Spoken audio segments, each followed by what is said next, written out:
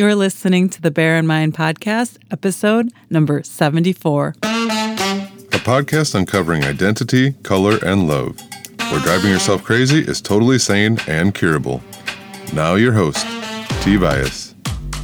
Two solutions always seem to come up whenever people talk about the fastest way from getting from point A to point B. So basically, you want to achieve a result in your life. And what's the fastest way? And we really don't talk about it like that, but we think in our minds that this is the way to get the result that we want in our heads. And so I kind of like to organize everything. And so people talk about it really, in my experience, in two ways. One is if I had more time or if I was more productive. So it's basically if I save all this time or if I do more in a certain amount of time, I will be successful. I'll achieve all the results that I want. And so a lot of us really believe that time is the answer. It's the way to get what you want. And while I do believe that time is a great starting point, and I talk about it in episodes 69 through 73 and while I agree that managing your time effectively will help you with success, it's kind of what's running in the background, how you manage your time, how you plan it, and et cetera. And there's a little bit more to that in the foreground. So a lot of people think time is the obstacle to getting what you want. The second thing is a lot of people believe that self-confidence, if they had more self-confidence, they would get the results that they wanted. Oh, I would put myself out there. I hear that. And these are things that I have said over and over again. And when I hear other people say these things, I'm able to organize it because I can't really organize it when it's going on in my head. So it's basically like two big categories that people talk about the way to success: being more productive, managing their time, and having more self-confidence. Now, these two solutions are totally valid points, and I agree with them. I don't think that is the focus and the fastest way to get to success. The fastest way to get to success is failure. And by that I mean is your relationship with failure and how you handle failure and how many times you're willing to fail and anything around failure. If it even makes you queasy as we're talking about it right now, anything to do with failure is going to be the fastest route to get you from point A to point B. And when I heard this, I thought that was absolutely crazy until I tried it, until I actually tried doing something where I would actually fall on my face and fail, and even fail in front of people. And so this happened to me recently, and this is why I'm talking about it with you today. Okay, so the fastest way to where you want to be is failure. And the best way to save time is by failing. You will save time by finding out what doesn't work.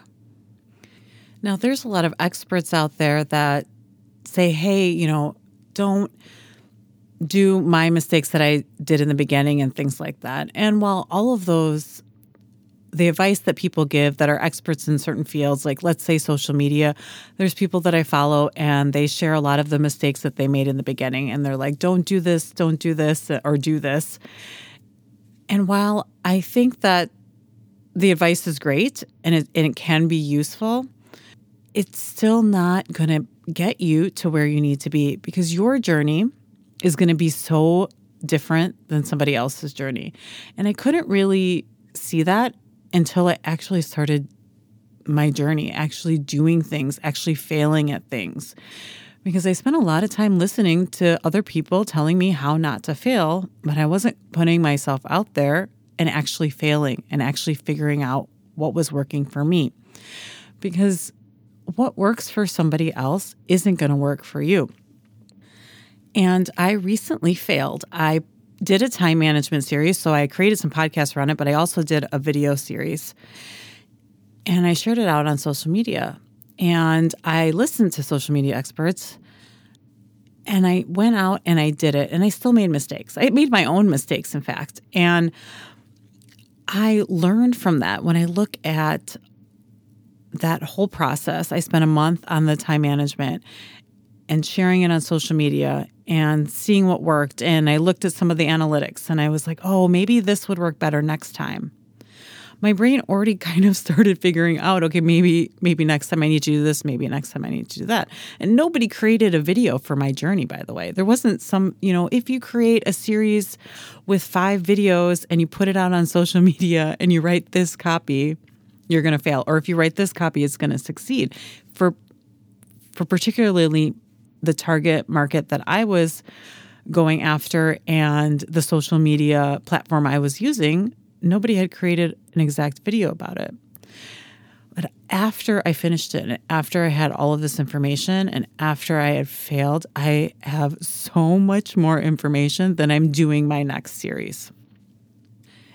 And I think in my whole entire life, I've never done something like that, where I put myself out there and I failed. Now, I failed before, but what I do is I fail the first time and then I stop. And instead, I was like, okay, I can see where I can improve for my next series that I'm going to do. And so that brings me to the second thing that people think is the fastest route to success is self-confidence.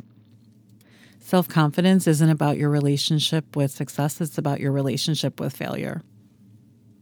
Each time you do something, each time you fail, you get more self-confident.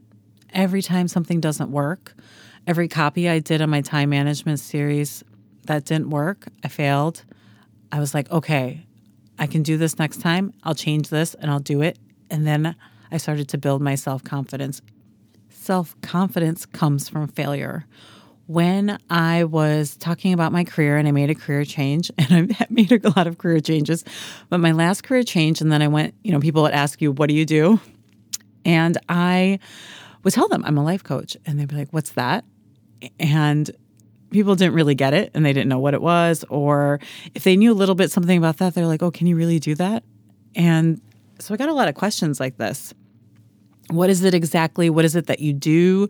Do you make money from it? I mean, all these kind of questions. And with all those kind of questions, it's kind of like pitching your career to somebody or things like that. I'm still I would say today I'm not eloquent, but I'm so much better because I've failed so many times at telling people what it is. And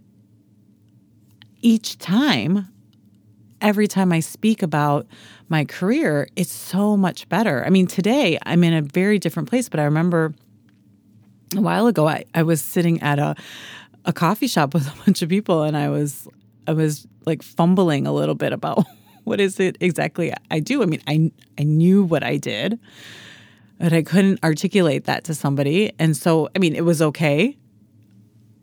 No harm done. And then the next time I rephrased it, I changed some words. The next time I was like, oh, maybe this is better to help explain it to somebody who doesn't really get it. Maybe this is a way to answer the question better. Maybe this is a shorter way to explain it instead of a 5-minute explanation. So each time I did that, and each time I saw somebody's deer in headlights look at me whenever I told them what I did, I built my self-confidence. I failed.